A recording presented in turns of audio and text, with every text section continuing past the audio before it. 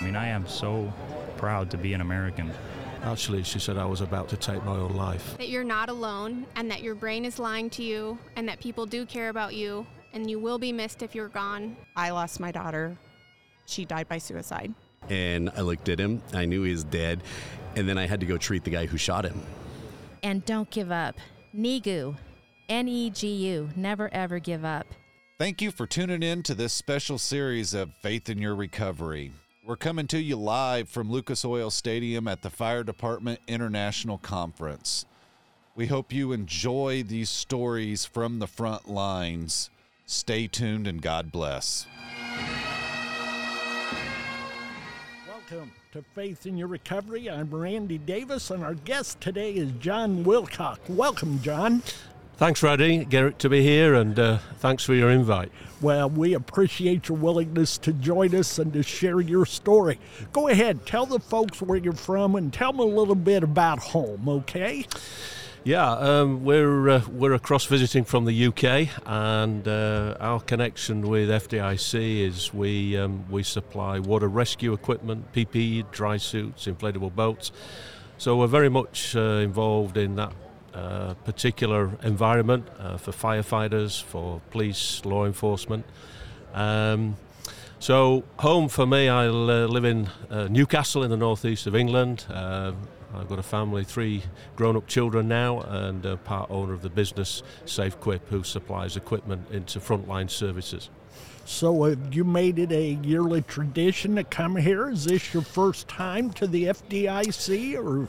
No, this is our fourth visit, but it's 3 years since we were last here. Oh, yes, COVID. Due to the pandemic, yeah. So we came across in 2016, and we really came to just have a look at the show, and then we brought some samples across, and people seem to be interested in our product. So, yeah, we've tried to build from there.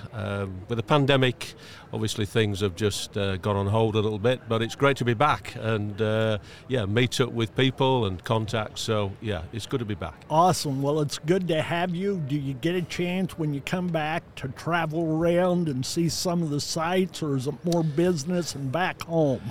Unfortunately, more business back home on this visit. Previously, when we came across, we visited a vendor down in Alabama. So last time we flew into Atlanta and we travelled down to Alabama, and then we travelled up to Indiana. We stopped off in Nashville, which was just a fabulous experience.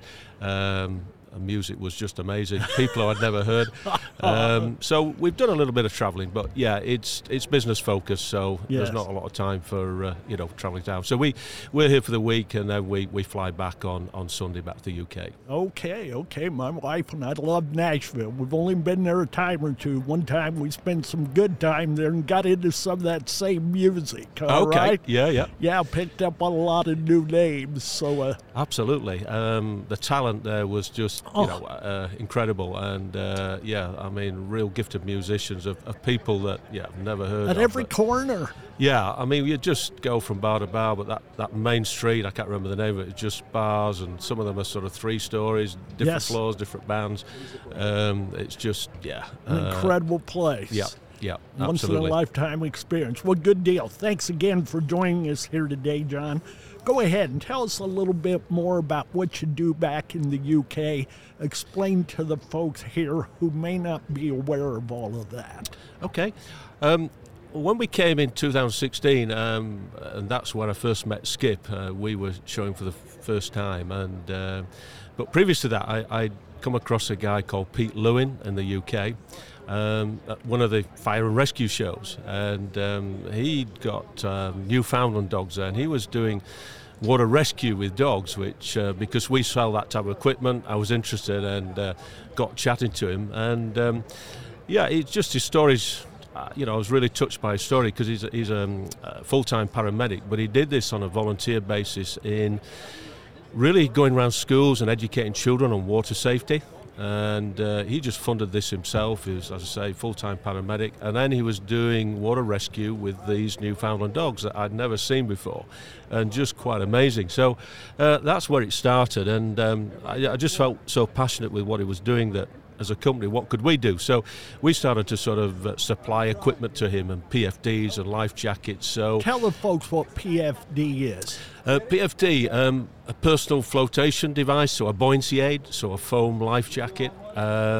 So most of the rescue teams would wear that, as I say, is a buoyancy vest.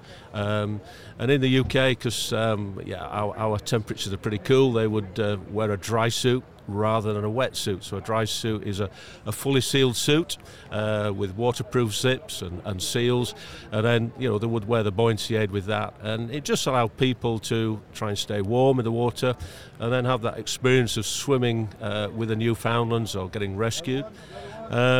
So that was the connection with Pete, and we've known each other for quite a lot of years, and we just try and support him the best way we can and the work that he does. And then it really developed in this emotional support that he started getting into, because recognised that life is tough, and certainly for frontline workers, emergency service workers, military, it's we're aware now of mental sort of problems and difficulties and issues.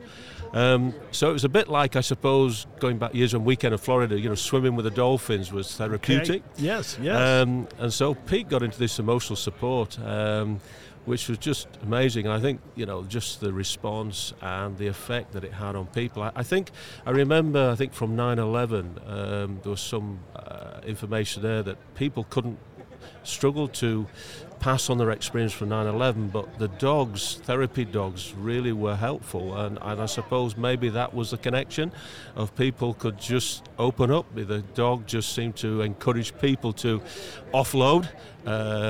So it just really interested me, and so that's how we got involved with Pete, really. Interesting story. We were blessed yesterday to have one of Pete's cohorts with us, Joe. Right, okay. And he shared a lot of that with us. I'd asked him the question about the size of a Newfoundland, and he said right at 200 pounds. Yep. He said their paws are webbed, much like a polar bear, and I'm just seeing this monstrous animal swim out, and I'm thinking, is it coming to eat me, or is it coming to save me? Absolutely, and absolutely. They're just gentle giants when trained that way, and just, I'm used to seeing small emotional support dogs, more like the Pomeranian that you pick up in your arm or others, but when there's one this size, that's also a protector.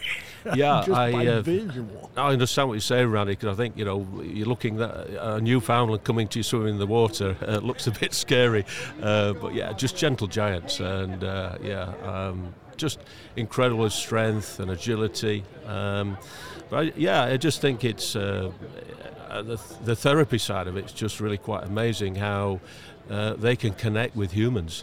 And I think Pete's got lots of stories where people have been in really, really dark places and been able to swim with the dogs and just being able to open up. People maybe about to sort of take their own life, and there's been a lot of stories of that, people being very, very close and had that experience with the dogs, and it's just brought them back. I remember as a child, 5, 6, 7 years old, I had a dog by the name of Bozo. Bozo was 57 varieties. He was kind of like hide and ketchup, But Bozo listened to everything I ever had to say. Mm-hmm. Bozo never turned his back on me.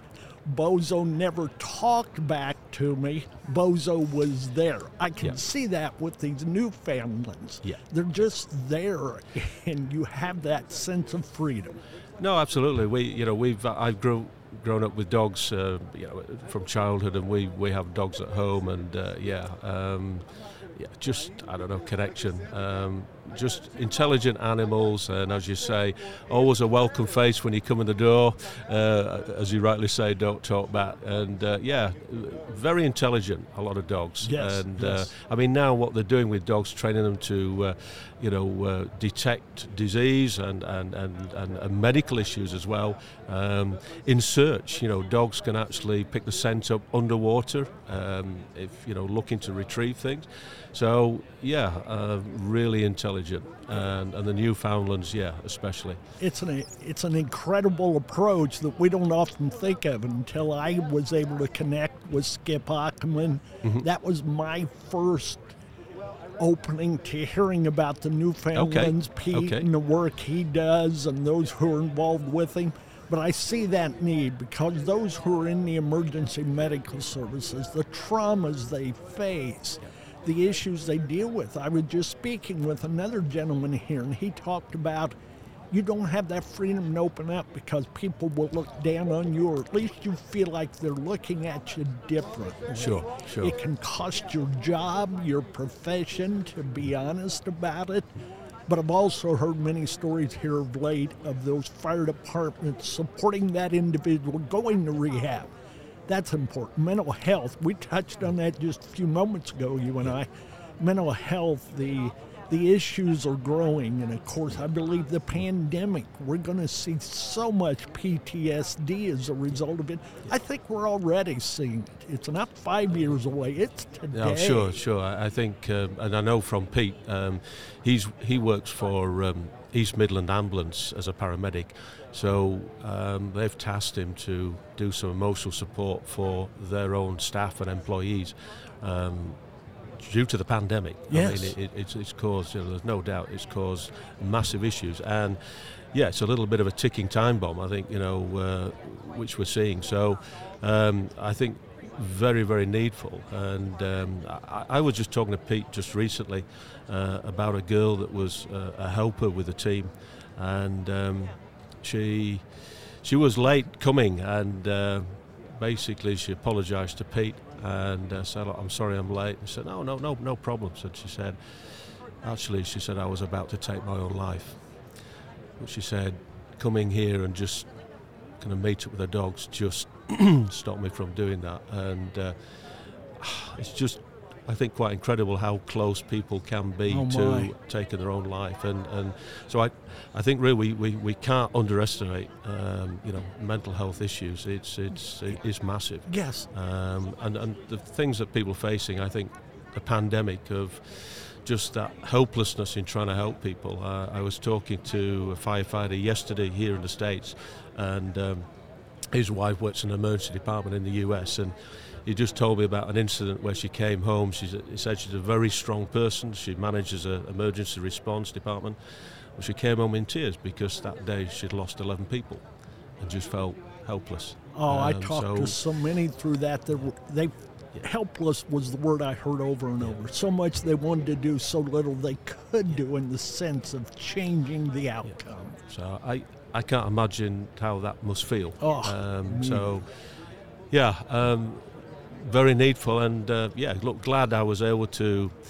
I met Skip here. I met him at the FDIC show, and I went across. We got into conversation, and I thought about Pete and just trying to link those two together, and the rest is history. I mean, those two are like brothers, and I think they nearly speak to each other every day, which is great. And it's nice when you're in business. Your life's tied up with business, but it's just nice sometimes to put something back that's not all about business, and to help people, and hopefully, we can be a part of that journey, just helping, if it's one person, from just taking them from that dark place. And yes, if we'd all take on that attitude, it'd be a different world. I look at you, I don't see the issues going on inside you.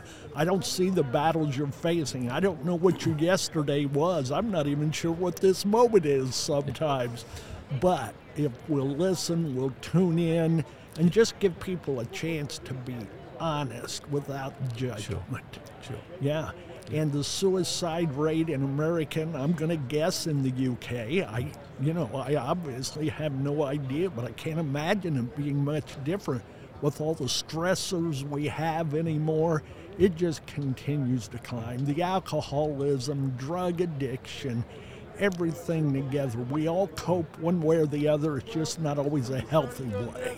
Absolutely, yeah. I know in the UK, young men, the suicide rate in young men is growing alarmingly. Maybe people just don't see any hope for the future, it's quite scary. a number of years ago, I was working with London Fire Brigade. We're doing a presentation with some boats on the River Thames in London. And one of the guys said to me there, he said the biggest suicide rate on the river, I mean, the people jump off the bridges there, was between Christmas and New Year. And I was just amazed, but it's just that loneliness, maybe not having family, and just that desperation. But he said that week between Christmas and New Year in London, they would probably have 80 suicides. I know that here in the United States, that's very much the same statistic. There, at least the month of January, we go into that gray part of the year. Yeah, sure. We lose that sunshine that we so desperately need. We've made it through the holidays, then it's that letdown afterwards in part. Yeah. I like what you had to say earlier, going back to 9/11 and the trauma that so many faced and dealt with. Turned to the dogs. Yeah. You know, they found that comfort, that solace there. And we need to be on that search. No, it's not at the bottom of the bottle, be that bottle full of pills or alcohol, and find a positive way to continue to move forward. Sure. Yeah, no, it's, I think everything every little we can do, just hopefully, if it saves one life, it's all worthwhile. But I guess it's when you look at the numbers and the issues of mental health, it's it just seems huge. And I suppose sometimes we could sort of think, well, we're doing our little bit, but I think hopefully a little bit here, a little bit there, and link that together, and people share their experience with other people. I think, get that message out there that there is hope, yes, and there are people there to help. And I guess I've had to learn, sometimes it's just people want somebody to listen to them. That's it. We don't have the answers sometimes, but just for people just to be able to share and unburden themselves.